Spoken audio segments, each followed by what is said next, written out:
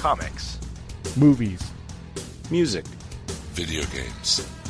Technology. Blu-ray. Television.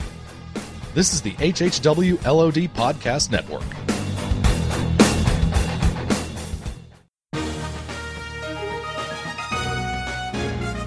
The HHW LOD Podcast Network proudly presents Real Heroes, the podcast that takes a critical look at comic book movies.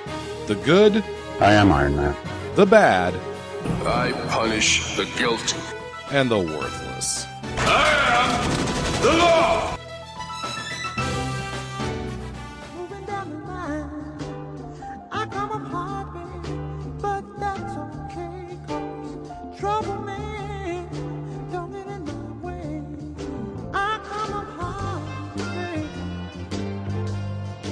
I've been for real, babe. Gonna keep moving, gonna go to town. So before we begin, does anybody want to get out? I see what you did there. Nothing. Crickets. We're recording? Yes, we're recording. Okay, all right, we'll do it better on the live show. Good thing that was just rehearsal. Yeah. Hey, everybody, this is our first live test. Yes. So just be aware there's going to be some weird delays and things like this. That would be edited out in a regular show. Hey, my video just started, which means we have a 55-second delay. Awesome. So this is... My video had been going for a while, though. Maybe 10 seconds? Yeah. So if you're just tuning in, this is the Real Heroes podcast on Captain America the Winter Soldier. This is Russ, and I have with me Jim, Ken, and Jordan. And as you can tell by this, we are doing our first live streamed YouTube broadcast of the podcast. So apologize for any hitches, any hiccups, any weird glitches. But this is pretty exciting for us. We've been kind of playing around with this for a while, and Captain America the Winter Soldier is pretty timely, so we thought, let's just start with this.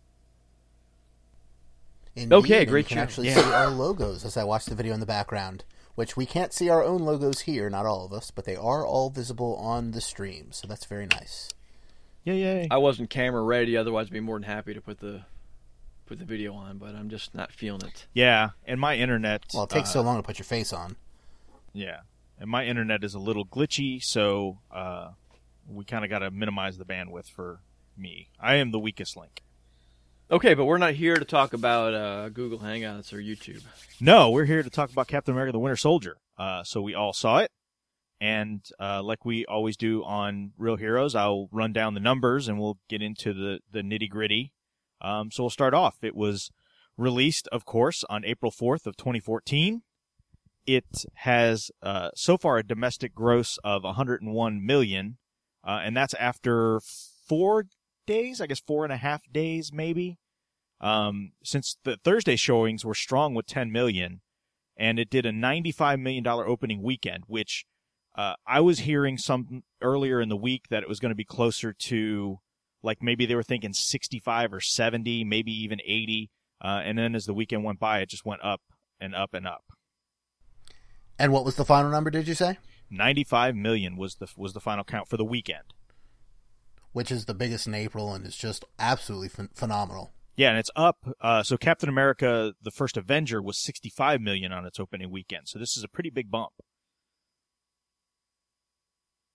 And I was reading about that bump, and they were pointing out that it's not even like, hey, the first one was only in 2D, so now you have the 3D bump. They were both in 3D. Right. So this is a straight 1-to-1 increase. Which is good. I mean, we're definitely seeing a post-Avengers bump. I mean, Iron Man 3 was a huge blockbuster. We got Thor: The Dark World, which was huge as well. And so far, Captain America: The Winter Soldier is outpacing Thor: The Dark World. First of all, I want to apologize to all my listeners, all the listeners out there. I'm going to sound like Brenda Vaccaro or Kathleen Turner tonight. I'm fighting a chest cold. I think these Marvel movies have an incredible amount of momentum behind them. I think that's what we're seeing as the box office goes on. It gets, it's almost like a snowballing game, bigger and bigger. I mean, Thor: The Lost World did better than expected. I'm sure Cap 2 will as well. I mean, I'm hoping all that, momentum keeps going into Guardians. Yeah. Yeah, I think Guardians of the Galaxy is, I think risk might be too strong a word, but certainly it's going to be. They've had really strong footing with the characters they've used so far, but to step outside of the Earth-based Avengers team and to go out in outer space, it's a big risk. It's almost on level of when they did the very first Iron Man movie, so it's exciting on what's coming there. But hopefully they can build on what they got from Captain America 2, and I'm sure the Blu-ray release for Cap 2 will be. Actually, probably would be after. I don't know if they've actually announced a date yet for it, but they will be doing something to kind of help promote that come summer. Yeah. But I'm really looking forward to that movie, and it's been no secret to anybody who listens to me talk about these movies in the past on LOD or even on the Shields TV podcast. But the biggest draw to me for these movies or that show is the shared continuity, and I'm really looking forward to Guardians to seeing how they can tie it into the bigger Marvel world that already exists. They've already teased it with I was going to say, Thor 2. even just on its own, I mean, a lot of the science fiction, big tentpole science fiction movies we've had out lately have been pretty serious, grim affairs like Elysium or After Earth or Oblivion. I'm thinking of all the recent sci-fi movies. From the trailer, this obviously has a lighter touch, more like the, dare I say it, earlier Star Wars films. Just that sense of high adventure and humor and a real lived-in universe and that kind of thing. So I think it's going to really seem like a breath of fresh air after all this super serious sci-fi we've had lately. Yeah, and the sense of humor that's in all of these Marvel movies has been present from day one. Captain America: The Winter Soldier is no exception to that. And you're right, they definitely hit the... I think they covered the gamut of what Guardians is going to be between the sense of humor and the action and the serious tone to it. You saw a little bit in everything in that teaser, and I'm looking forward to seeing more about it as we lead into the run up to that. Yeah. So to do a little bit more on the number side, the foreign gross so far, and again, this is second weekend, I guess, for foreign, but first weekend for domestic. So as we record this on a Tuesday, the domestic gross is sitting at $101 million. The foreign gross is sitting at $207 million, which is a total of $308 million. Whereas Cap 1 had a total worldwide gross of $370 million. So really, in the first 2 weeks of release, we're almost at what the first movie had in its entire run, which is again just very, very impressive. And we're at right now we're at half the gross of Thor: The Dark World. Yeah, after basically 1 week domestic. Well, now did that include the international? Because that was out a week earlier or is that just domestic, just the United States? The 308 is total overseas and domestic. The 370 from Cap 1 is overseas and domestic. Okay, and is that lose my train of thought? Is that what the half of Cap 2 is, or half of Thor 2 is? Yeah. So Thor 2 is domestic. I think worldwide was like 675 or something like that, 650. So, do you guys see Cap 2 having the legs to overtake Thor 2 in the overall gross? Oh, absolutely. I do. I really do. I think the character has a wider appeal base overall. I think anyway. As much as I enjoyed Thor 2, I think it's a stronger movie. Yeah. In general, it's a better movie. I think and we'll get into that, but I think it has a lot to do with the theme of this movie and in the modern world, and it's less an American movie, I would say, than the first one is.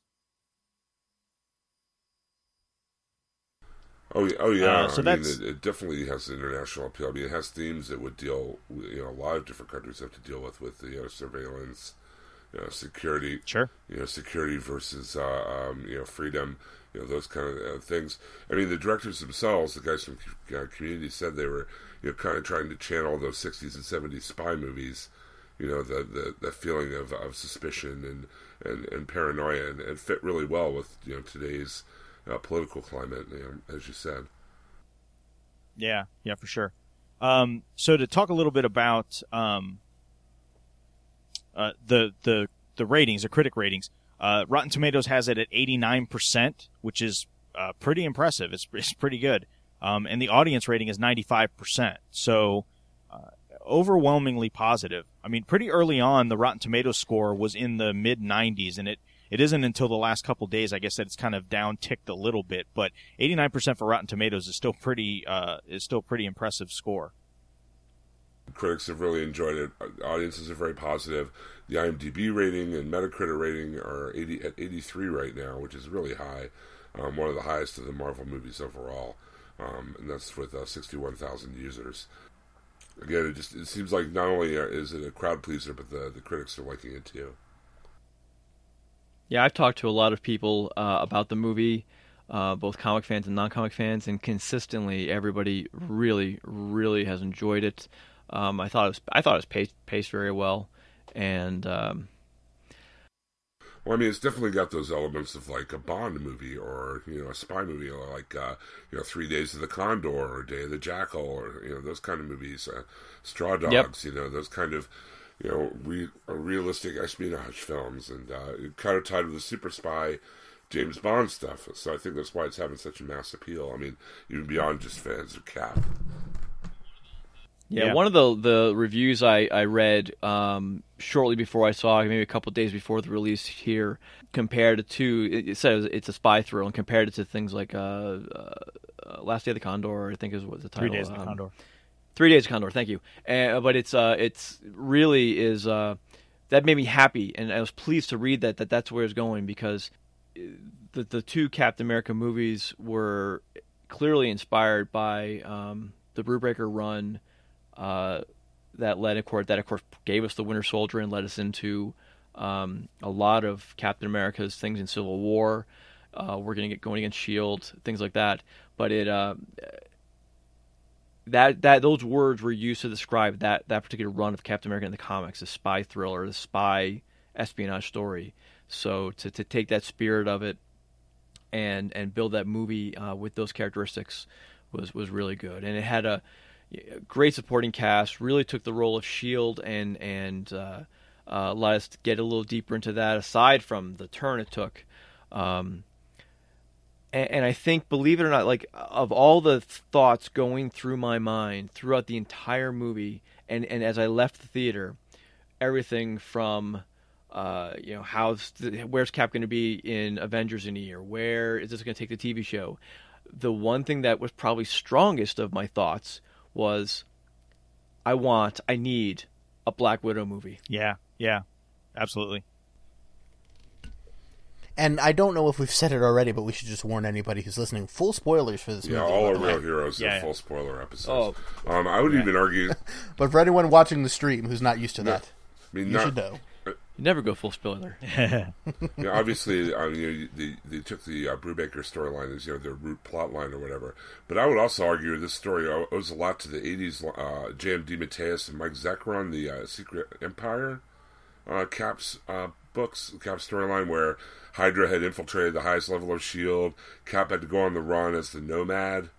Back in the day, I mean, that whole story, that whole major plot twist in this movie, was taken directly from that Secret Empire storyline. So it was kind of a cool melding of not only the Brubaker and I mean, when we talked about that comic on LOD, that was a smart way to take Cap, because think about his power set, his abilities, and his expertise. The best way to use him would be in S.H.I.E.L.D. or as an espionage, asset or whatever. So, it makes perfect sense to go with that Brubaker story, and they kind of melded the Secret Empire story onto that. And then, of course, threw in Arnim Zola and a lot of other cool things for Spice, but we'll get to that. Yeah. So just real quick, I want to talk about the directors. So Joe and Anthony Russo. Now, I'll admit, when this first came up, I was a little skeptical, because these guys were known for like Arrested Development and Community, not really big, huge blockbuster movies. But for a couple of guys that don't have a lot of big budget action experience, they just completely knocked it out of the park. Well, yeah, and these are the guys who did, particularly in Community, the paintball episodes, some of the more genre-specific types of episodes. So Marvel knew when they hired these guys that they are kind of genre chameleons that can really grasp onto what makes a specific subgenre of movie work, because they've already been able to do it on a small budget, on a small scale on Community, and here they took that to the big screen. Go back and watch each one of these Marvel Universe movies, that element of humor is in every single one of these.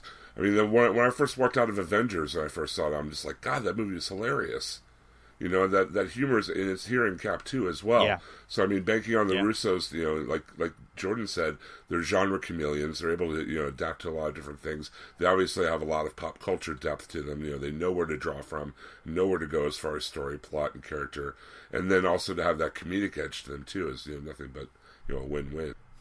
Absolutely. So, writing-wise, we get the writing pair of Christopher Marcus and Stephen McFeely, which is kind of a return for that duo. They had writing credits on First Cap, on Thor: The Dark World.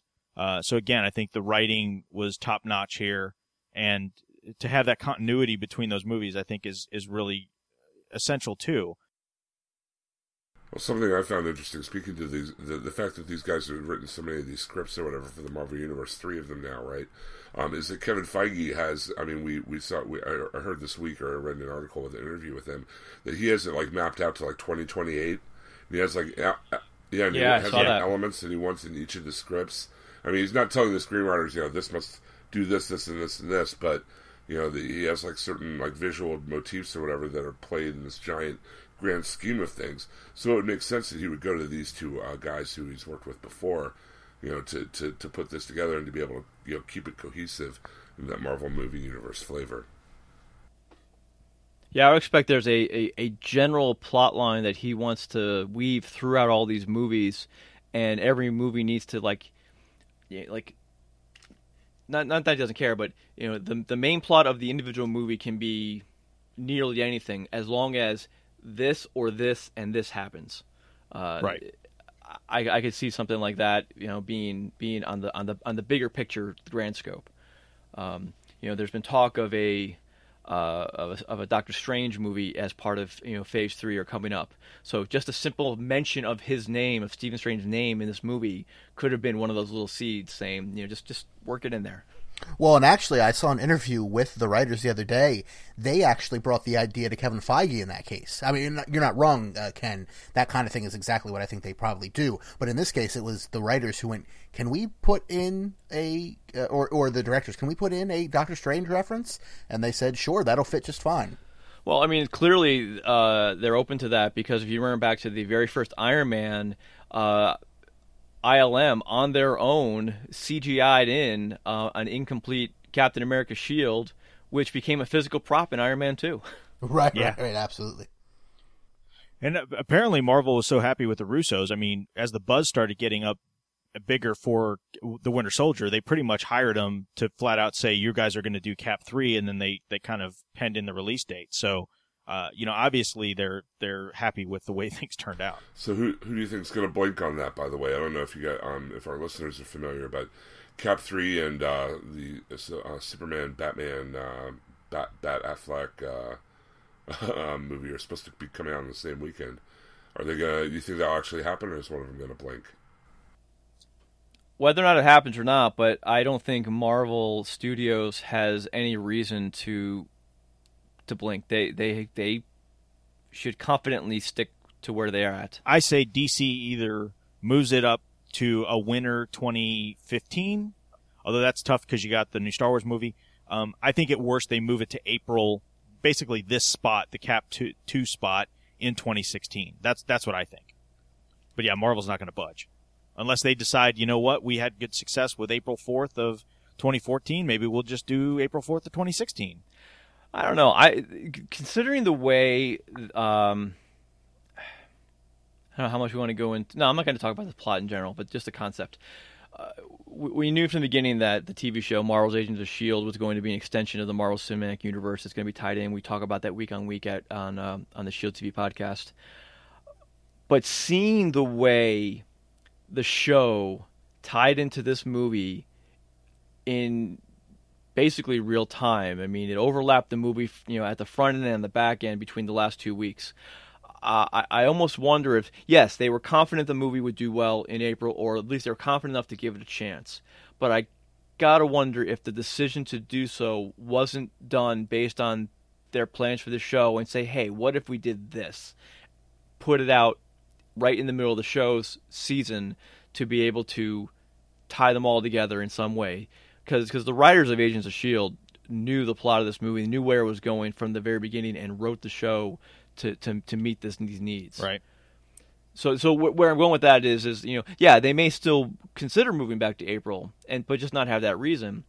But I think it was done for more than just, hey, let's move to April just to do it. I think their plans for the TV show very well may have planned that. That's complete speculation on my part. I did not read that, but I wouldn't be surprised. Agreed. So I guess we'll run down the cast real quick before we get into open discussion. Most of them, a good portion of this cast is going to be kind of returning players. So I'll just kind of read down those quick.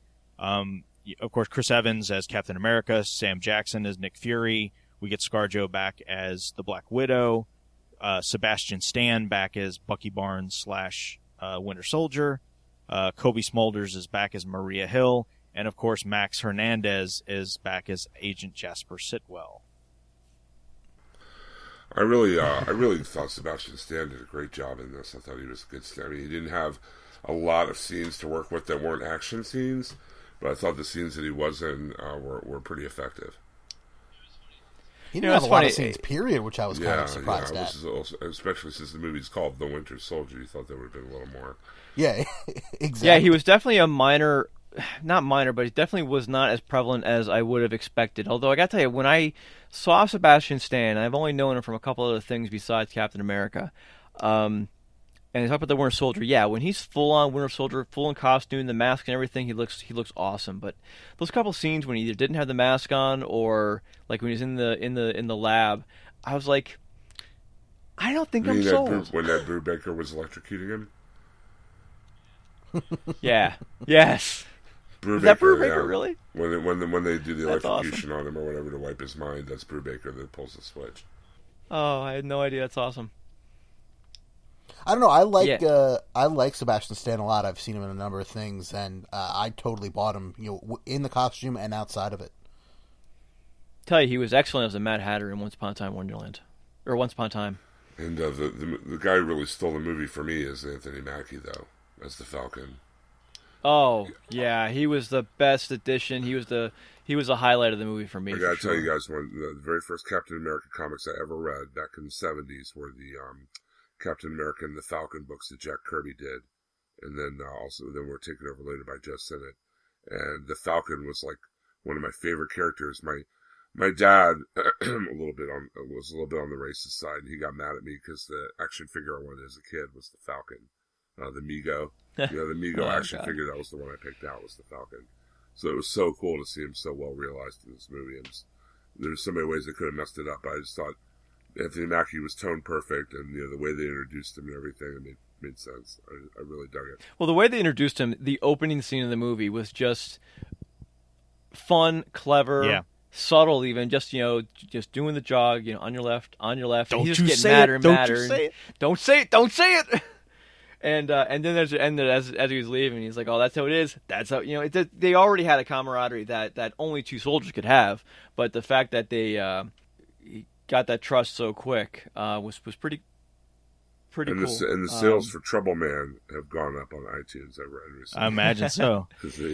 As an aside, did you see the article where that list, when they got the close-up of the Notebook, was changed based on the region? Yeah. So, Europe got a different list, or Russia got a different list, or whoever. I thought that was interesting, and it makes sense. Again, a way to kind of appeal to that global market, where it's not just a U.S.-centric movie in a global world. So I thought that was kind of interesting to see how it changed as it moved around. And it really shows the attention to detail they put in these movies. I mean, when we talk Yes. about the Easter eggs later, there were mad Easter eggs in this movie, guys. I can't wait for the Blu-ray to really get them all. But the attention to detail just overall is crazy.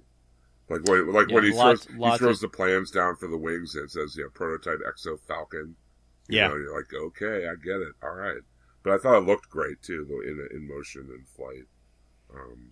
And like everything they've done, where they made either a change or a modification or just tweak something to make it fit in this world, having it be that military flight suit just worked really well. Because now, in the comics, I mean, it's a super. Is he powered? Is he a powered individual? No. Is that how his flight is, or is it still a suit? No, it's still a suit. But he has this weird His power is he psychic can talk to connection birds. to the bird. Yeah. That's what I mean. Yeah, that's what I was thinking of. I thought so. Now, the Ultimate Falcon is much more closer to this Yes. movie. Right, Yes. right. And that makes sense. The whole MCU has been an amalgamation of both, but it's definitely leaned more to the Ultimate Sure. side than not. So that certainly makes sense as well. But like you guys were saying, after seeing this, I really, if they had to choose between Don Cheadle's Iron Patriot or War Machine or Anthony Mackie's Sam Wilson Falcon, I so want Anthony Mackie to edge that out because he was just fantastic. I mean, I was really, really impressed. I was Sorry about bummed that. I when I thought I heard he's muted not my going to be mic. in the Age of Ultron. Yeah. Like I said, Oh, he's not. no, there's rumor, whatever you want to call it, that it's going to be Cheadle as War Machine / Iron Patriot. Well, I saw a clip just today. I guess Cheadle was on Arsenio Hall, and they were talking about the Avengers. It's actually a fun little joke. He's like, well, I'll tell you one secret. Marvel likes to keep it a little tight to the chest, but I can let you know one thing. And as he started talking, red dots start showing up on his body, like they're putting a hit on him to keep him from talking. And Arsenio's he's like, let's talk about something else. And it that's all the joke was. But just the fact that they were talking about the Avengers suggests to me that yes, you're right. He's in or involved in the movie somehow. Yeah. I cut out for a second there, so I don't know if you guys talked about it, but we really got a lot more depth to Scarlett Johansson's Black Widow. No, we didn't get to her at all yet, but you're absolutely correct. We got. And I just really like that she's just like, she doesn't even know who she is. She's like, she has that line where she's like, who do you want me to be? Like, basically, I am what I need to be as the circumstance dictates. And, we start to get like where she's coming from as a character and, who she is. And I thought it was great because it could have easily gone down the whole romantic relationship between her and Cap. And, whenever she was like, put your arm around me, kiss me, it was all just, this is what the mission dictates right at this time. Like, I've calculated this out. And it just works so well. And I just, like you guys said at the beginning, you really want a Black Widow movie. And I totally agree. I think they could pull it off so well, and it could totally fit. And I'm really hoping that as a part of Phase 3, we get like some sort of Black Widow movie. And they gave us the perfect setup as well. And I don't necessarily want a prequel per se, right? But I want to know what her past is, and the fact that it's all out there is perfect because then they can set up a whole movie based on that, where she has to face her past, and we get to see it in flashback or in narration or whatever. I mean, the opportunity is perfect now for that. There's a really cool fan poster that has a split of her and Jeremy Renner in the movie called Budapest. Yeah. I thought that would be a cool idea. But I do agree. I really like her portrayal in this movie. She just seems to be growing so much more as an actress, more and more and more ever since I saw her first in Lost in Translation. I definitely think she could carry a movie on her own. And she's very true to like the nature of this character in the comics. I mean, she was always, the super spy, the secrets within secrets type, female James Bond of the Marvel Universe, so it's awesome to see her, personify that so well. Yeah. And speaking of depth, we got a lot. I'm so glad. I think some of the complaints about the Captain America character, Chris Evans' portrayal, is just being a little wooden, a little stiff. And I'm glad that in this one we got to see a lot more of who Steve Rogers is, who Captain America is. We got to see him as a leader, as somebody that, that deserves to be in that suit, and isn't just a guy that's just gonna follow orders and blindly. That he's starting to kind of see what's really going on. So I was really happy that they added that depth to it as well. Yeah, we had a lot of we didn't have a lot of opportunity in Captain America First Avenger to see Steve off base, on R&R, whatever. He was always on the mission. I mean, it moved so quick from one point to the next. We had a chance to see more of him. The Avengers, even, the whole movie happened in the course of probably a day and a half, if that.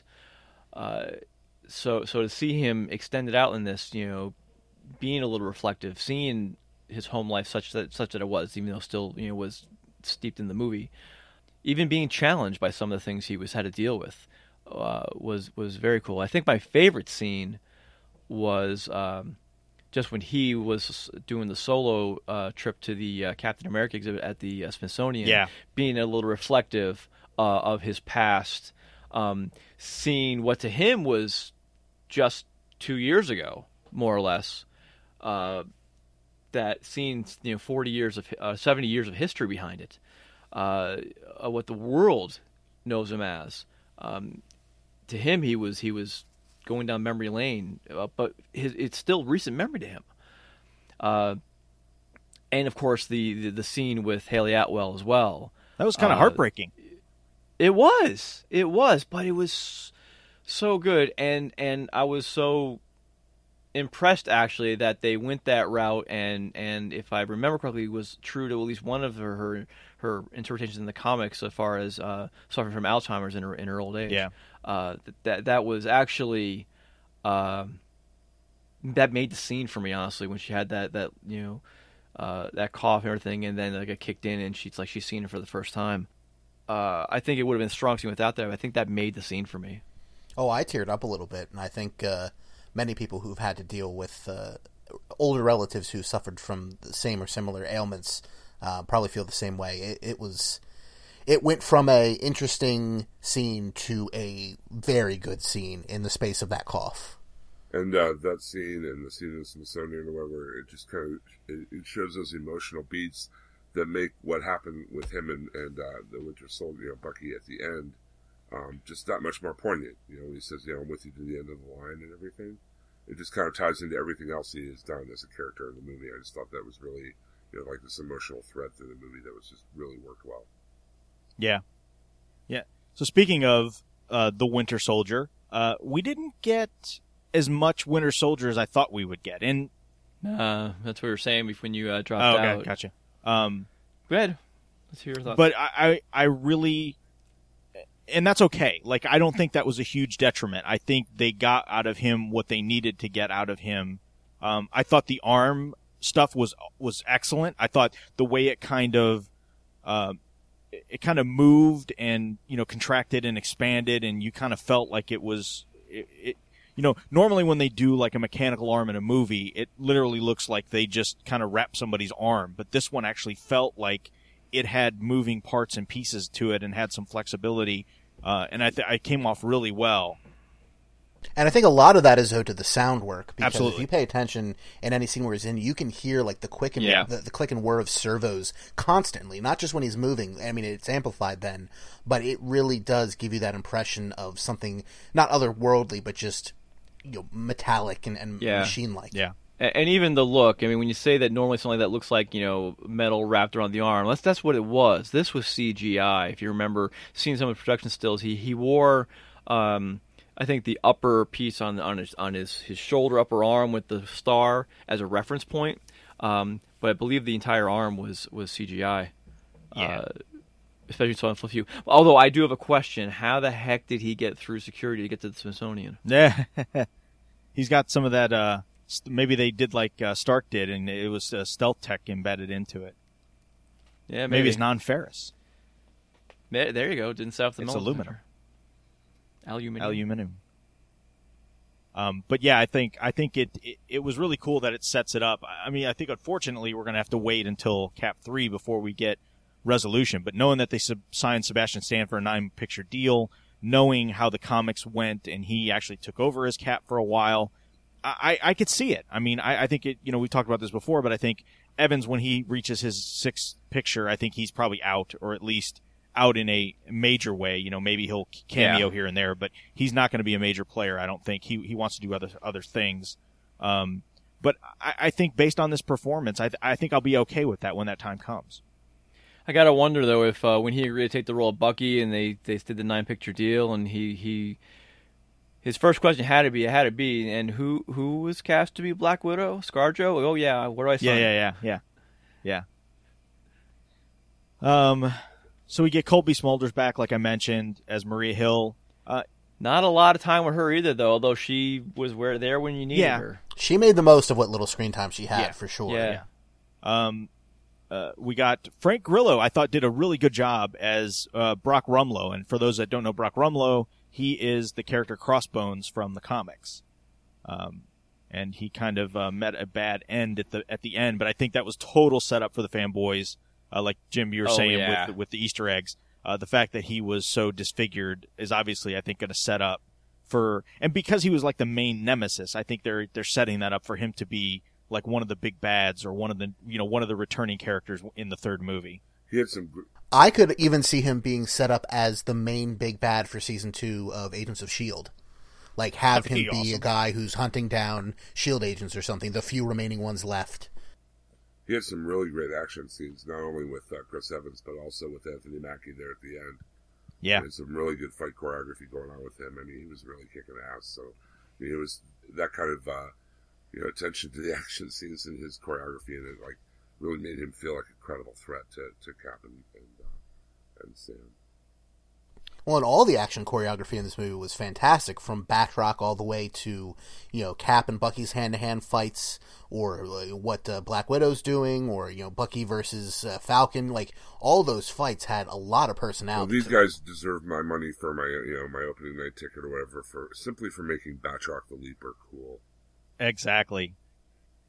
And I guess it was George St. Pierre, who's like a big MMA guy that played him, and that was just a really cool scene where he just kind of calls Cap out. It's like, oh, you need your shield and you need this. And when he throws down the shield and takes off the helmet and just takes him on one-on-one, that was, again, the fight scenes, and just in general, the practicalness of this movie. I mean, yes, there was a lot of CGI with the helicarriers and with the Falcon and stuff, but there was so much practical. I mean, it really felt like it wasn't just a CGI fair that we've gotten used to. I really appreciate the fact that they tried to get as practical as they could. Yeah, especially with like those car chases, like with the Nick Fury car chase sequence. Yeah, that really benefited from being shot practically. If that had been in CGI, I just think it wouldn't have worked as well. It really had that. And that was way longer and more intricate than I would have ever expected. Like, exactly. I'm not knocking it. I'm not saying it was too long, but that was a crazy car chase, gunfight. It was everything. Yeah, it was incredible, though. Yeah. Again, for a couple of, action, newcomers, pretty impressive that, they're able to pull that off. Well, I read an interview with them. They studied, like, a lot of action films that they enjoyed, and they said the one they really, kind of patterned some of the action in this after was The Raid Redemption by Gareth Evans. So. Yeah. So I guess rounding out a little bit of the cast talk, Emily Van Camp played Agent 13, Sharon, which Emily Van Camp is on that show, the ABC show Revenge, and so they mentioned she plays Revenge. Yeah, exactly. They mentioned her name as, of course, Agent 13, which we all know that Sharon Carter, but at the very end, Black Widow calls her name is Sharon, and I really, really, really wanted her to say Sharon Carter. Right. Especially after that scene in the Smithsonian when her and when they are not in the Smithsonian, but when they went down in the bunker and Black Widow and Cap were down there and he asked who the woman was and Cap didn't answer her and just walked away. That would have just, to me, it would have just had so much impact that she would be oblivious to the fact that it was Sharon Carter, founder of S.H.I.E.L.D., right. that it was some relation to her, but alas, it was not to be. I wish she had been in it a little more. Yeah. Yeah. Now they could be saving her. I mean, she's been established now, so Cap 3 could be where we're going to really get to know her more. I would think. I would hope. The catch though back at the apartment, she was on the phone with her aunt. Yeah. She said, something about her aunt, and I was like, oh, that would again, it would have just been really cool to see how that ties together. But and do you think they're doing the aunt and not great aunt angle? Tomato. Or possibly just a great aunt that she says aunt, because sometimes you don't feel like adding greats and second removes and first removes. Yeah, I don't. Exactly, I don't call any of my great aunts or uncles great aunt or great uncle. I just say aunt. But yeah. Now the coolest cameo for me, and I did not see this coming, was Toby Jones back as Arnim Zola. And the way they did it, oh my god, the way they did it was genius. I mean, this old bunker down at Camp Lehigh. So that was a cool callback for having him go back to Camp Lehigh. Yep. And to go inside a bunker, and just again, the tactician, he's like, this shouldn't be here. The munitions, depot shouldn't be within so many yards of a barracks and stuff. I thought that was a nice touch.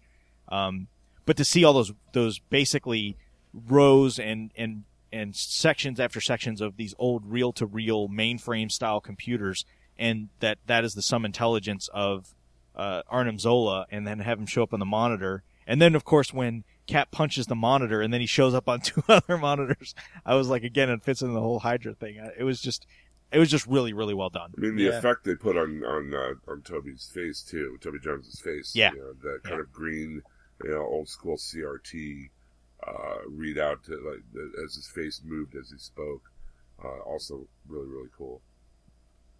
But again, it makes total sense, because that's what the Russians and the Americans did after the end of World War II. It was a race to get as many scientists out of Nazi Germany as you possibly could, and they became, part of the space program and the weapons programs, and doesn't he name check Project Paperclip? Yeah, Black Widow does. One of them, during that, because that's a real U.S. That's a real deal. Yeah, that wasn't like a comic book thing. That's a real thing. Yeah.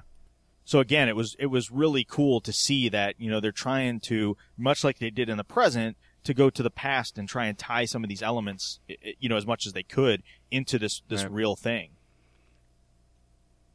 Yeah, I love. I mean, considering we had that little Easter egg tweak in Captain America: The First Avenger when you saw him through the TV, the scope monitor, TV monitor, which was kind of cool, nice little fun. But to see him there and fully realize as a computer AI or whatever you want to call it, which is so cool, because again, in this real world kind of environment that they've been building, to have this basically robot with a TV for a chest and a camera for a head would be a little out there.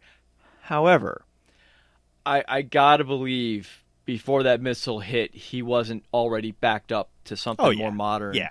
Well, they even took the flash drive with him. Not that he's necessarily on that, just his algorithm.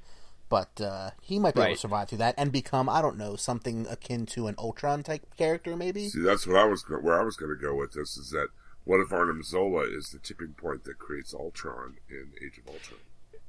It could be. I think we've read that maybe Ultron was going to be based on Stark Tech, and I think that, Vision is voiced by Paul Bettany, who of course is the voice of Jarvis. So there's got to be some kind of connection there.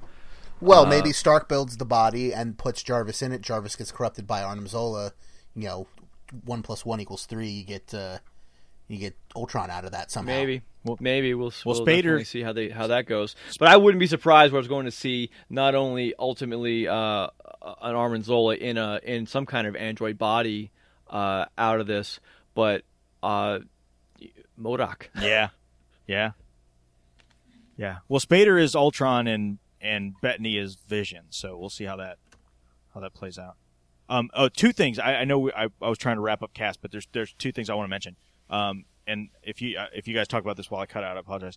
Robert Redford as Alexander Pierce, who was good enough. I think Redford I think his age is definitely showing some of his. He still looks good though. Yeah, but it seemed a little stiff to me. But again, he definitely has the gravitas. I mean, he definitely you could see somebody like him. He sold the role, I guess, is what I'm getting at. I think the most important thing about this, and I know there was a lot of rampant speculation before the movie came out that he was going to be the Red Skull somehow. That was mine. That was the one thing I'm so waiting. And you know what, guys, in retrospect, I'm kind of glad he wasn't. Because, I mean, he could have been, that would have been fine and everything, but I'm kind of glad he wasn't. It would have been okay, great. What we got was so far out of left field and so satisfying, I was thrilled by it. That said, I was going into this honestly expecting to see the Red Skull. I don't know how they're going to do it, because of the way we last saw him.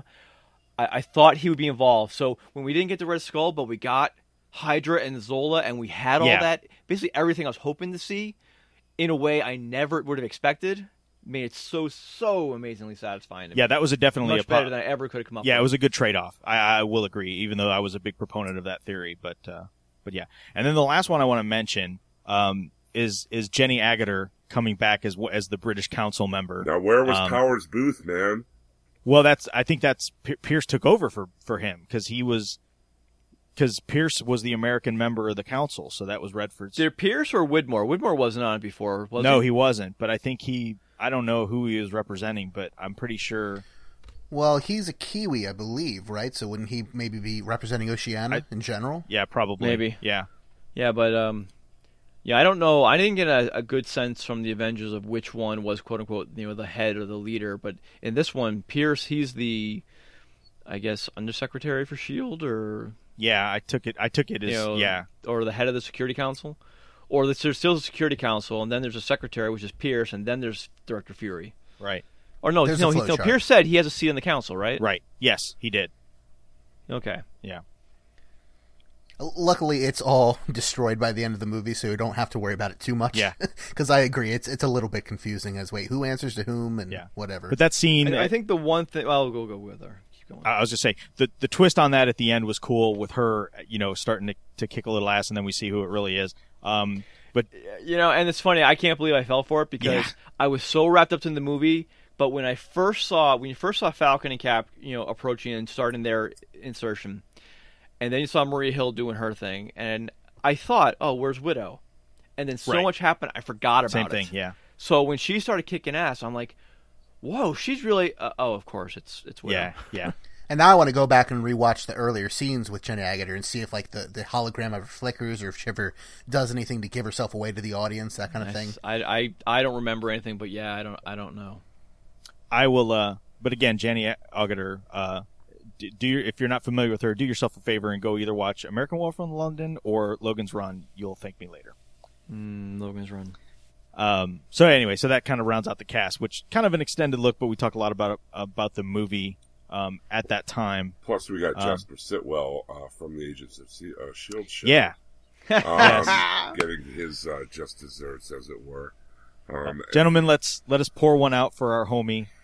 I You're always a- like to mention food becomes you're a really Hail bad thing. Hydra, homie. I mean, he was not up to any good, dude. Come on. I had a clip I was going to queue up, but I couldn't get it. But if you go back and listen to episode 16 of the Shield TV podcast, where from the episode at the end of the beginning, Russ gushes over how much he loves that character and that actor, and he smiles every time he sees him on screen. It makes his day that much better. Hail Hydra. I might have cried a little. I won't lie. I Although- agree. I also love Sitwell, and I was shocked to see him turn out to be Hydra. My favorite Easter egg, my favorite single moment, like that. My favorite thing that wasn't so much a big plot point for the movie, but the little side things of all of them, was Gary Shandling, because he changed or added such a little twist to Iron Man 2 with that one moment. Yeah. His entire motivations for Iron Man 2 come so clear now. Yeah, that's true. Yeah. It was cool for me not only to see that character intertwined so well into the movie, with the continuity of the Agents of S.H.I.E.L.D. show. I mean, but he was always such the by the book hard ass on the show, and now it turns out he's actually Hydra. Yeah. Yeah. Gone but not forgotten. I love that first Marvel one-shot when it's just Sitwell and Coulson Yes. having coffee. And it's like, send the Patsy. Oh, send me. I'm a great Patsy. Oh, you are. You're a great Patsy. Your Patsy's legendary. All right, so I mean, at this point, we talk a lot about the movie, but I guess talking about stuff that's not character driven. I mean, this was a fairly, I won't say overly complicated, but there was a lot going on. You had to pay attention in this movie to keep all the pieces straight into what was going on, and the fact that who was on whose side, and Pierce trying to get Cap to question Fury, which I think Cap is always kind of kept Fury at arm's length. I mean, he kind of knows who he is, but thinks overall his heart is in the right place, even though sometimes his intentions may be not the most sincere. Well, not only the shifting loyalties, but how quickly they shift. I mean, think about the elevator scene, right? I mean, he's literally talking to Redford's character for like 5 minutes, and by the time he gets on the elevator, and by the time the elevator stops on the next floor, these guys are already amassing to kick his butt. I mean, that quickly, these guys who were his allies on his last op have turned, and now are agents of Hydra. It was like I said. I mean, you could definitely tell they were accessing this like 70s espionage. Like you said, Russ, not knowing who to trust, who to turn to Titan movies. But even from the very beginning, I mean, they went on the mission, and Cap's doing his thing, and the S.H.I.E.L.D. agents are doing their thing, and he ends up finding Widow in this control room, and he's like, well, wait a minute, this wasn't our mission, and she's like, no, it wasn't your mission, it was my mission, that whole thing, and he gets pretty forceful with her, and especially after Fury gets hit, and they're in the hospital, he grabs her by the arm, and I mean, he gets pretty physical with her, about it, and he's, again, because of course, also Fury told him don't trust anybody, but again, I kind of at the back of my head was like, well, I don't think that, Natasha is doing anything, that's going to cause this to happen. But still in the back of your mind, you're just like, well, they do sometimes take a right, a left turn in these movies. And, maybe there's more to this going on, and maybe, you'll find out what it is, but it may not be just a red herring, after all. And I think a lot of the way Fury and Widow operated was to keep Steve's hands clean. They're gonna, they're used to kind of being in the dirt and in the muck, and they know that Steve A won't stand for it, but they don't want to bend him that way. I think the point he's trying to make is like they're trying to give Cap culpable deniability. Like what he doesn't know won't hurt him, I guess. I don't know. They want to use him as an asset, but I mean, they can't bring him in all the way because, what they're doing is kind of on the shady side. But that opening sequence was great on the tanker with Batroc and his men, and it's the fight choreography, him jumping off without a parachute, and his teammates just kind of being used to that. Really, really great opening scene there. Yeah, I really enjoyed it. You can see everybody had their back. It was a good team, although, immediately right off the bat, we're getting this, not sure who to trust with Black Widow's side mission, and that kind of kicks off the whole thing for Cap to figure out what's going on. Mm-hmm. I don't know. I'm just so pleased with this movie overall. The action was so much better than some of the other action movies I've been seeing in the past few years. It was well photographed and well choreographed, and a lot of times action, especially fight scenes, can get kind of I'm sorry, blurry and it's hard to follow. But this was in no way that at all. It's just very kinetic, very clear, very down in the action, and I like the way they showed off Cap's athletic ability, like his being able to jump more than a normal person, or flip, or use his acrobatics and athletics. I thought they did that pretty well. It would have been really easy to go overboard, or maybe show him as being a little too powerful, but I don't think they did it at all. Yeah, I liked jumping back to the Winter Soldier a little bit. They took everything we've come to know about him in the comics and how they did it with keeping him in a stasis for years at a time until they need him to complete a mission. That's why he's always seemed to be a ghost. He's gone doing stuff for over 50 years. I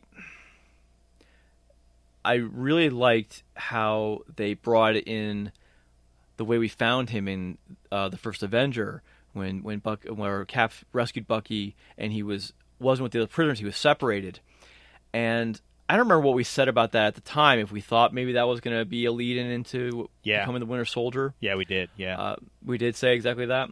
Well, yeah, we were convinced that he wasn't just like laying there, or he wasn't, just being, standard torture. That we were pretty sure that at that point they were experimenting on him. Right. So. Yeah, and then he said whatever they did must have caused him to survive the fall.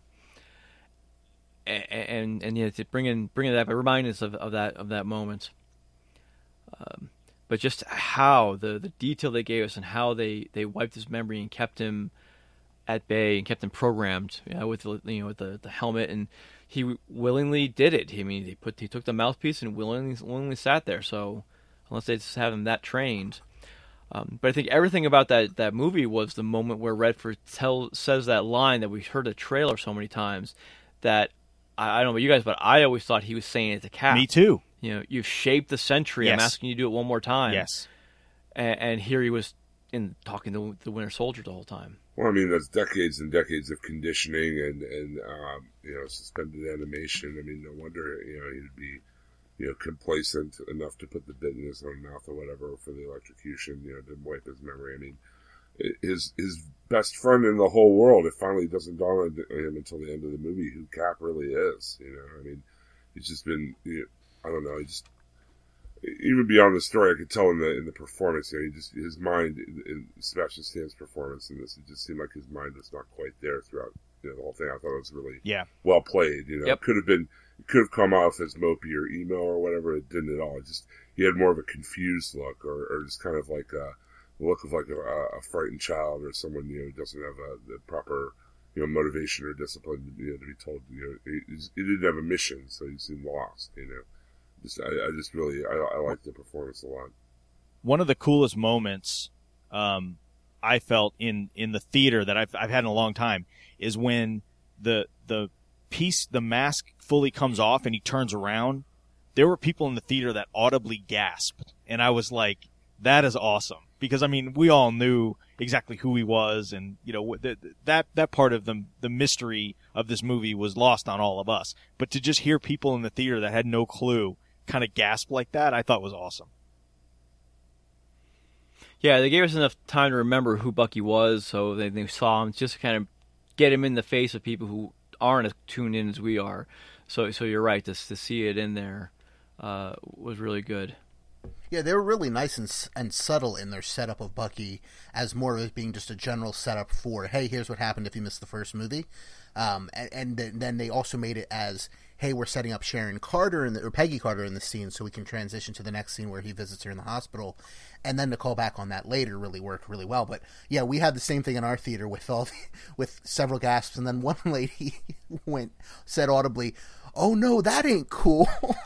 And the theater just started losing it. It was hilarious, unintentionally for the scene. But yeah, it definitely played well in our theater as well. So there's been a lot of talk about a Peggy Carter TV series or spinoff or whatever. They did the one shot already. They made a point of saying that A, she married one of the commandos, and B, that the only member of the commandos to perish was Bucky. So the rest of them made it through the war and made it out alive, and I would assume continue on. So and maybe be SHIELD agents. Maybe so. But how about the revelation of this movie? What does that do for an Agent Carter TV show? You're talking about the early days of SHIELD. I mean, there could be a whole subplot about the initial infiltration and this cancer growing within the ranks. Yeah. From the very beginning, they could really develop that out. Why not just have it be a two-parter on the Agents of S.H.I.E.L.D. show where they find a dossier that explains all that, and they kind of, have the two-parter as an episode flashback. That way you wouldn't have to care. Because I want a Peggy Carter Well, show. it would be cool, but I don't know, maybe as like a pilot or a backdoor pilot.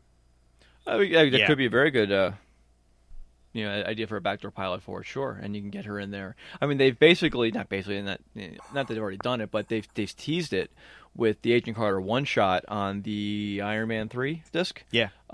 Which basically shows the moment, at least the moment where she's picked to run SHIELD. Right. The key would be, and he's already said he's open to it, to getting Dominic Cooper. Yeah. In as Howard. And how about that little callback, talking about the death, implying the death of Howard and Maria Stark was a Hydra operation because Howard must have got too close to them. Right. Which also makes sense in the context of Iron Man 2 of why he was hiding the Tesseract's power or the whatever the thing was called that Tony used to rebuild the arc reactor and stop poisoning himself. Yeah, why he encrypted it, if you will, in the model, all that. I mean, his notes were probably SHIELD common knowledge. They were in a SHIELD locked case, so they certainly knew all that. But his actual solution, you're right, was hidden away for Tony to find. Yeah. Yep. Now, did I take it nobody was thinking that Fury was really dead, right? I mean, oh no, no. Although I was waiting for them to actually play the LMD card and have it be that. I was a little surprised they didn't do it. Yeah. They didn't call it an LMD, but hey, doesn't matter. I think nobody. No, I knew he wasn't dead. And cool, it was like, Fury is notorious for having like off the book safe houses and stuff like that. So the fact that, that they kind of incorporated that into it. And of course, Hill had a couple of them. Yeah. Now, what was funny was the minute when, of course, they, after the big face off with when he realizes Bucky's the Winter Soldier, they all get captured. They're put in the van and they're traveling. And the two guys are sitting in the van. I thought that was going to be like a Dark Knight style reveal of Jim Gordon, and the one person that took off the mask was going to be Fury. But the fact that it was Maria Hill, I thought was hilarious. And she's like, this thing is, this helmet was killing me or squeezing my brain or whatever it was she said. I don't know. I was waiting.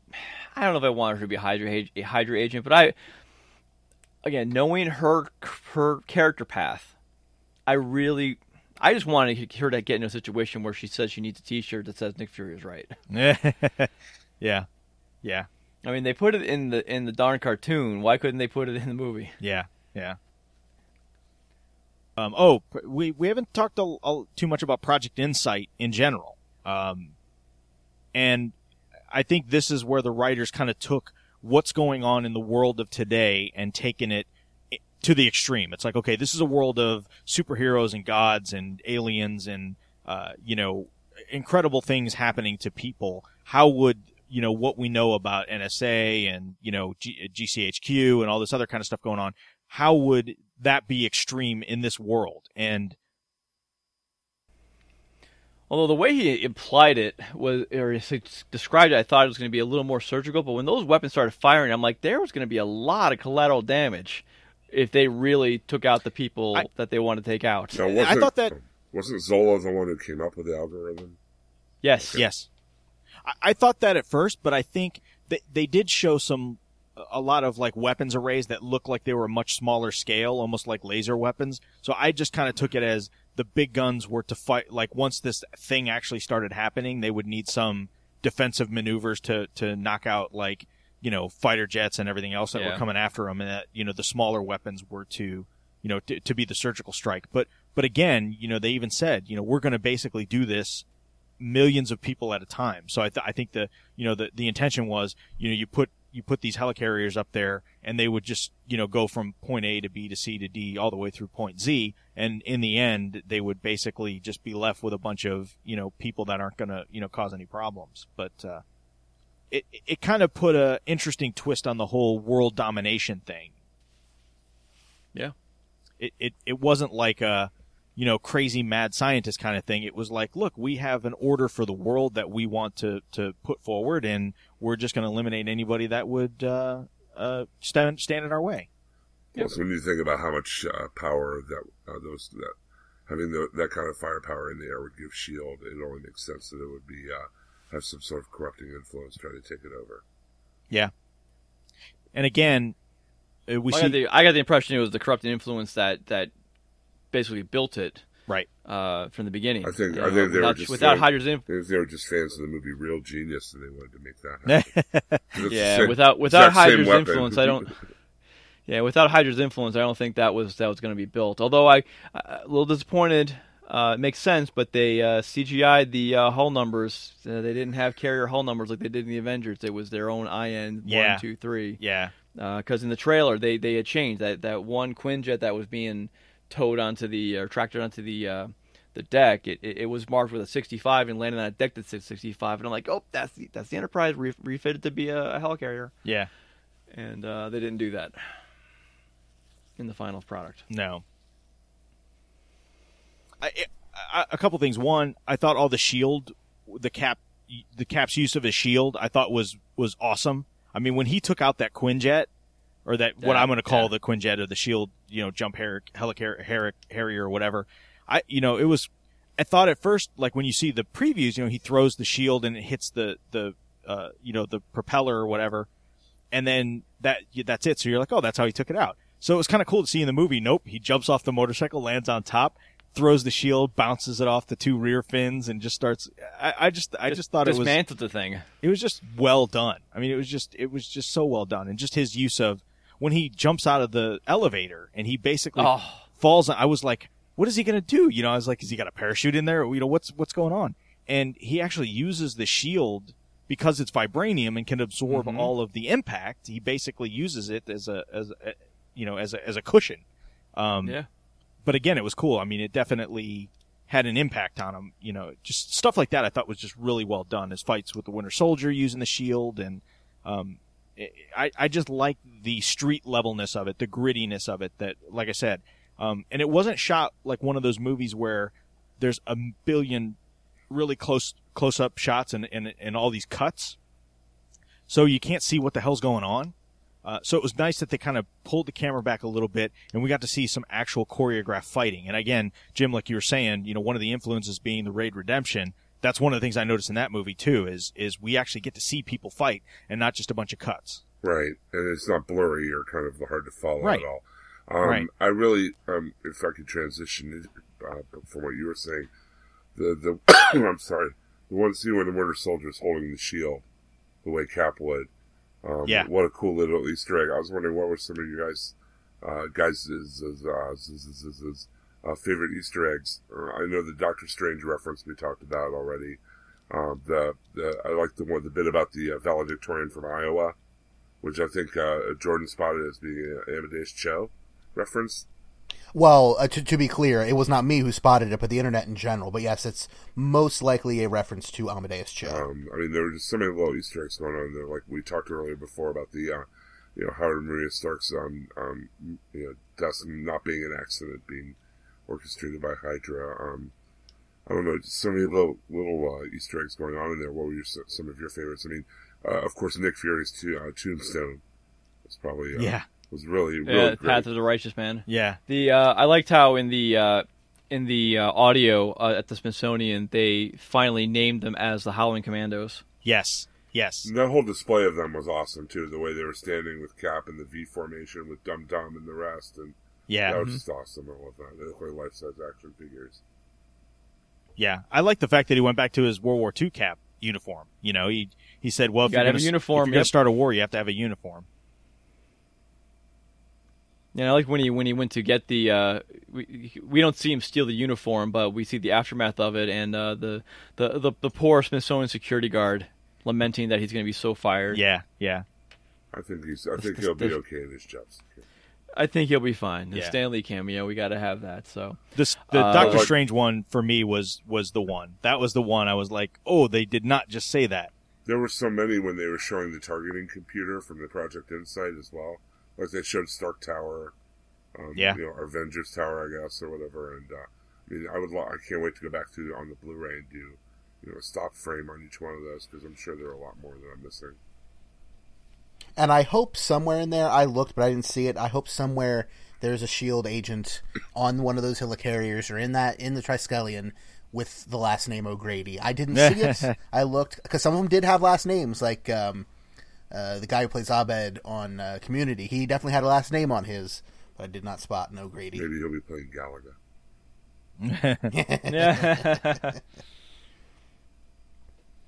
Yeah, just really well done. And I was not, I had very high expectations, and I think, everything they did met and exceeded them, which is very hard to do. I think that was part of the issue I had with Iron Man 3. And I don't think it quite lived up to my expectations, and I think that's more on me than it is on them as a movie. But I think that says a lot for, everybody that put this movie together. That a movie can have such high expectations in your mind and be able to exceed that is an unusual thing. Yeah. I couldn't agree more. Obviously the bar was set pretty high from all the other Marvel Universe movies. Not one. I don't really think any of them has been like an out and out dud. There've been ones I've liked more than others or whatever. But the bar is set pretty high for the quality there already, and I think, as Russ said, it just kind of exceeded expectations and really went over the top. At least as far as I was concerned, I really enjoyed it a lot. It's probably my second favorite of the Marvel movie universe after Avengers. Yeah, and bold. We kind of hinted at it and talked about it. The Triskelion is basically shot, done, over, which we've gotten first. It was on Agents of S.H.I.E.L.D. that we first were. It was called out by name. But it's done and over. S.H.I.E.L.D. as an organization is done and over. And I mean, you want to talk about bold, that's really what gave us a glimpse into the fact that these movies were going to tie together into something bigger, was when Coulson showed up in Iron Man and, read out the acronym for S.H.I.E.L.D. And, to have a show called Marvel's Agents of S.H.I.E.L.D. and there now be no S.H.I.E.L.D., that's pretty bold. And plus, like you said, they were the connective tissue that kind of held the cinematic universe together, and now they're gone. So I mean, what is there now? I mean, we're obviously going to have Coulson in his group, Agents of Nothing, like Nick Fury, Agents of Nothing. No, I read an article that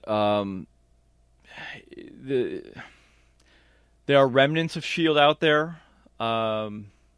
It's not as centralized or organized as it once be, but and something's going to continue, and it's going to be up to them to do it. I don't want to go any more than that based on what we saw on tonight's episode as we record this of Agents of S.H.I.E.L.D. But because we'll save that for when we discuss that episode later. But it's not as torn apart as it was, and plus I don't think it could be, because I mean S.H.I.E.L.D. I think even in this MCU is still an international organization. It's not strictly the United States, even though they kind of implied that at the Senate hearing, right, or whatever that committee was that you dismantled our intelligence community. It's like, well, no, it wasn't really yours; it was the world. So I think there's still more stuff out there. I think what we'll see though is we'll see S.H.I.E.L.D. continue over the next year through the next season of the TV show. Which, has it officially been picked up yet again? No, not officially. I know it's been said that it's around for some time to come, because I honestly believe this is a key part of the grand plan for the MCU. And plus, the ratings have been lower than they could be, but not bad. But we'll see S.H.I.E.L.D. become whatever it's going to become through that show, and be solidified in Avengers: Age of Ultron. At least that's my hunch of how it will go down. Yeah, I agree. I agree with that. So I guess you want to talk about the stingers? Yes, please. You want to do the last one just so it's shorter and easier first? Yeah, so we'll talk about the very, very end scene. And so after sitting through all of that, my wife looked at me and said, Really? That's what we stayed for? Yes. I was like, I was a little disappointed. I thought it was cool because it shows Bucky coming to the realization that he's pretty much been lied to his entire life, that at one point his life did mean something. He was a part of this, and I'm sure that is going to help and jog it free. I thought it was cool, but yeah, I mean, when you're sitting there having to pee and you're waiting for the credits. No. There was plenty of time, Jim. Thanks for the heads up. There was plenty of time between the scenes to go and come back. Yeah, I prove that. But that scene was I think very important if you really want to follow Bucky's story, because True. We saw him when he first met Cap, and Cap called his name. It was like, who's Bucky? He was questioning that moment back at his handlers, whatever you want to call that chamber. And then in the fight, he still was completing his mission, but when it was all over and he had a chance to really kind of dial it back, and he basically was free now, because he's off the leash, no one can find him. Shields and Hydra's in disarray at this point. So he's on his own now. So he's had nothing to do but explore. So now we're left. Our last scene of Bucky isn't just sitting at the side of the thing. I mean, don't forget, he saved Cap. I mean, he pulled him from the water and dragged him to shore. So he clearly was responding to Cap's pleas. So now he needs to go find that out. And so he goes to the one place he learns he can find that out, which is, well, let me learn about myself. I learned about Cap, and comes face to face with that picture of him reading his story. And so now we know he's exploring that and trying to learn on his own who he really is. And that's going to be significant. I mean, come on, we got 7 more outings with that guy coming up. I'm looking forward to seeing him. Yeah, I am going to call it now. Call it here. Cap 3 is going to be the death of Captain America. I don't think so. Nah, I don't think so. Chris Evans got a couple more into him yet, unless you're thinking the death of it and the ultimate return. No, I'm thinking of a version of the Death of Captain America storyline from the comic with Bucky taking over as Cap. Because, I mean, like we said, Chris Evans has said he only wanted to do 2 more movies. No, he's got 6. So Avengers 3 would be his last contracted movie. Okay. So I don't think so. I think my guess is, and Jim, you could be totally right. My guess is that Cap takes some sort of retirement, or maybe he gets promoted to be either in charge of a newly formed S.H.I.E.L.D. or something like that.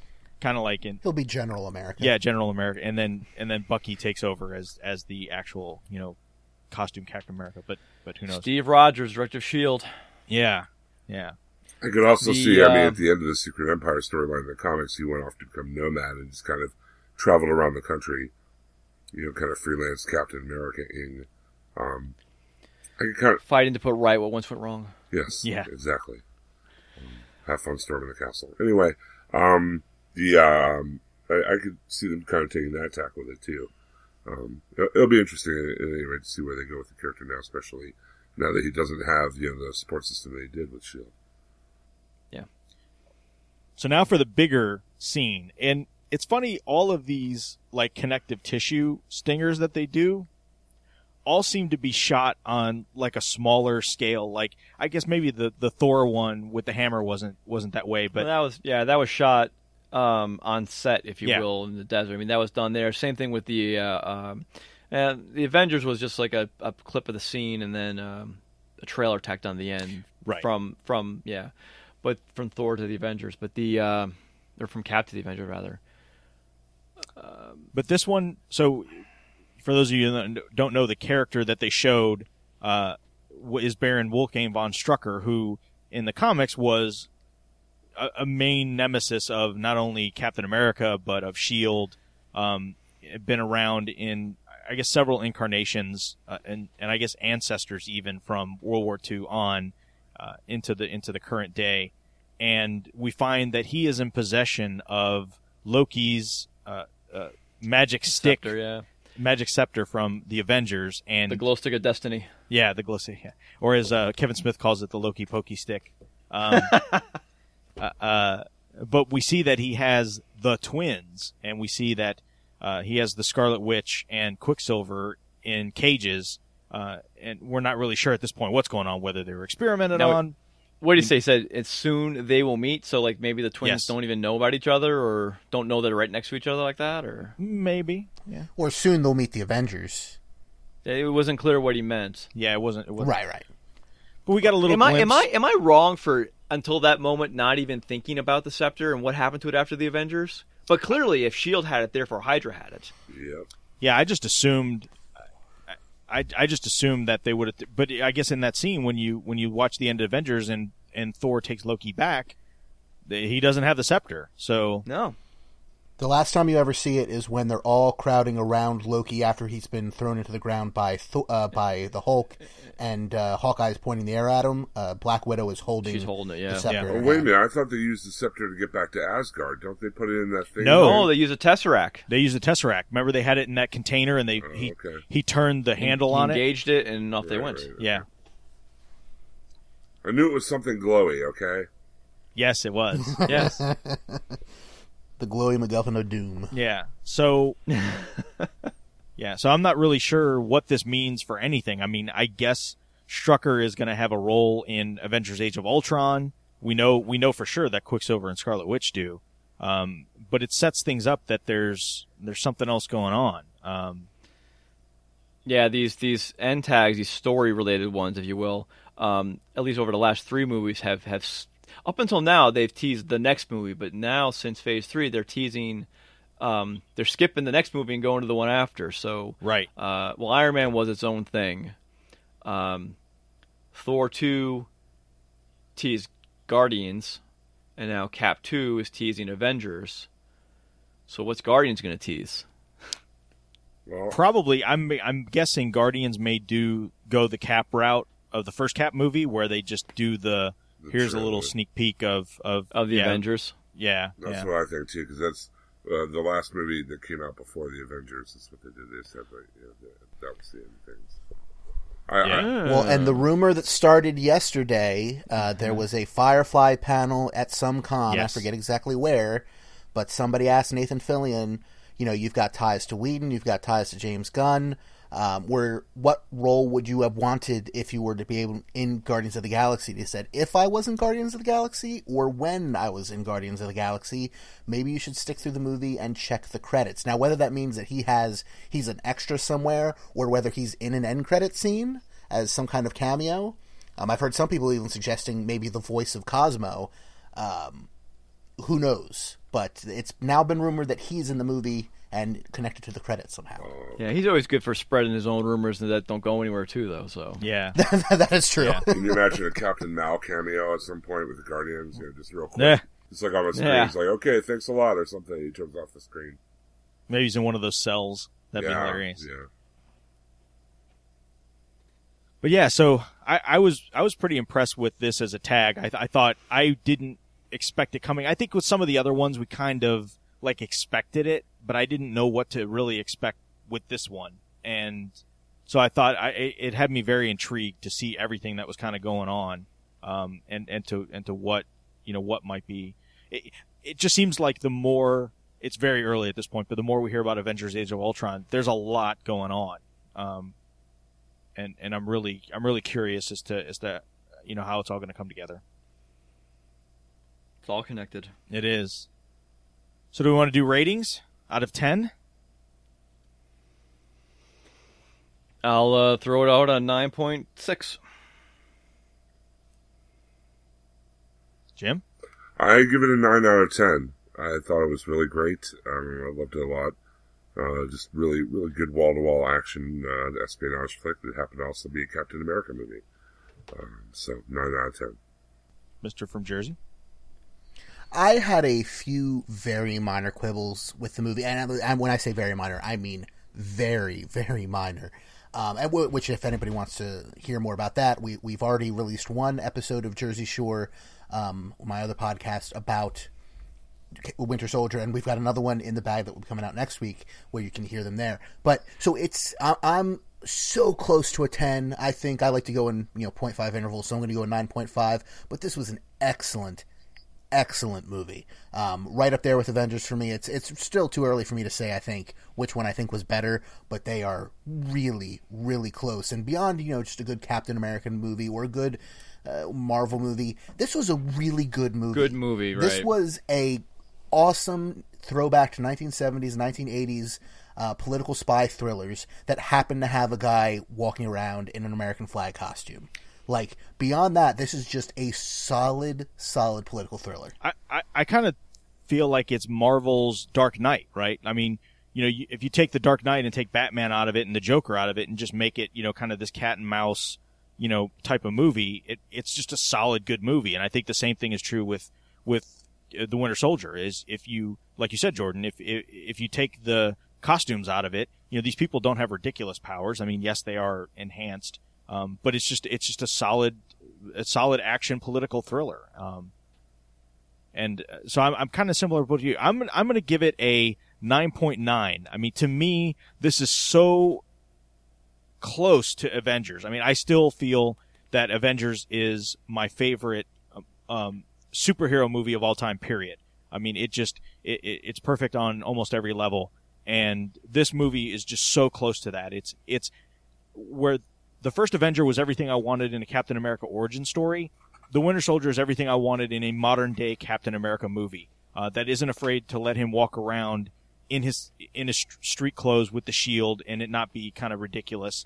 And it just fired on all cylinders for me, and I'm just I couldn't be more pleased with it. So highest possible recommendation. I know John, who couldn't be on tonight, said this is his favorite Marvel cinematic movie, period. Like this tops Avengers for him.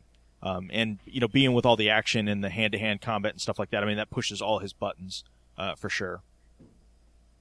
So any do we have any final? Oh, I have one final thing.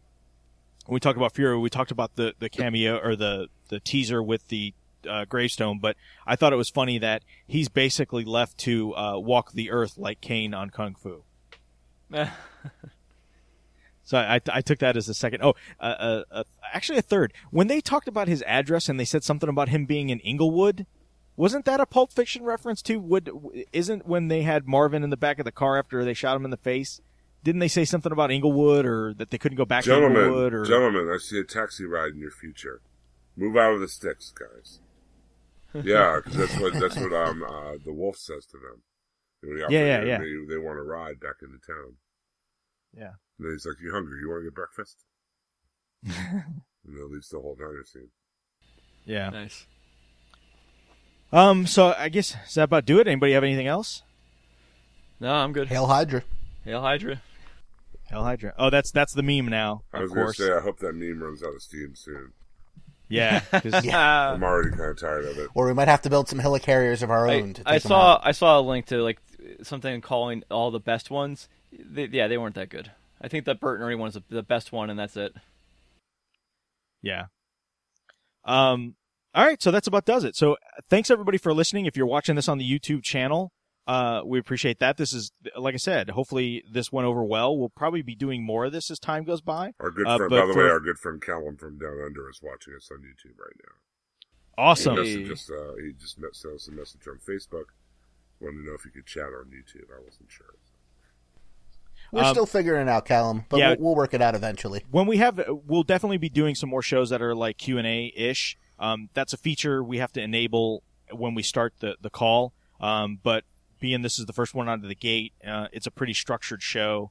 That's why we did it. But again, thanks everybody for listening. If you're listening to this on the podcast, keep an eye out on Facebook and stuff. We'll definitely in the future give much more notice than, hey, we're doing this right now. But our next Real Heroes episode, if we're lucky, this is early April. We do have Green Lantern coming up as the next one. After that, we're not lucky. Yeah, we're not. We're definitely not lucky. The wheel is a horrible mistress. My mom wrote me a note for that one, so I have a medical excuse. I'm going to be sick that bad. It wasn't great by any means, but it wasn't the horrorest thing ever. Oh my god! Really? Because I heard Green Lantern was in it. At least we're not watching Steel. Shaquille O'Neal as Steel. Not yet. Not yet. Keep we did what? I am actually mad I missed the Roger Corman Fantastic Four episode. Ken, I'm surprised you didn't join us for that one. Yeah. I either didn't know or I just otherwise missed a recording date. But that movie has a warm place in my heart.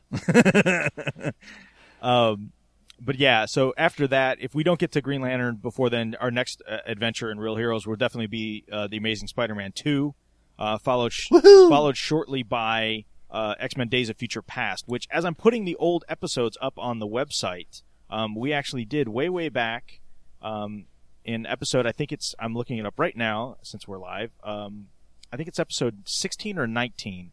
No, it may even be earlier than that. We did the actual book of Days of Future Past.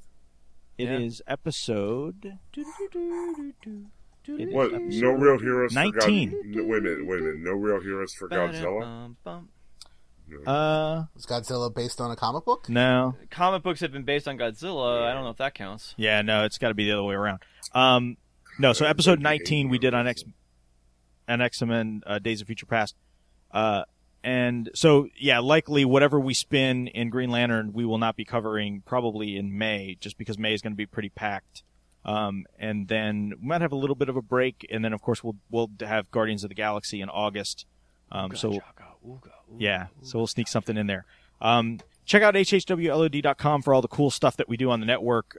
Real Heroes, Long Walks of Doom, Half Hour Wasted, Out Now with Aaron and Abe, Jersey Shore, the Shield TV podcast, if you're so inclined, the Walking Dead TV podcast, tons and tons and tons of stuff. Check out facebook.com/hhwlod for all the cool stuff there. And then, of course, the YouTube channel, youtube.com/hhwlod podcast network. And again, we got some old stuff, and we hopefully will be doing some new stuff. So until next time, this is Russ, Jim, Jordan, and Ken signing off for Captain America, the Winter Soldier. When do we start? We just did. Which, by the way, that line's not in the movie. How weird was that? Yeah, you're right. Yeah. It's so weird that A, they used the last shot of the movie in the trailer, and B, they use an extended version in the trailer that feels like it should have been in the movie. It's just a strange point. Oh well. Good night, everybody. And I. Good night.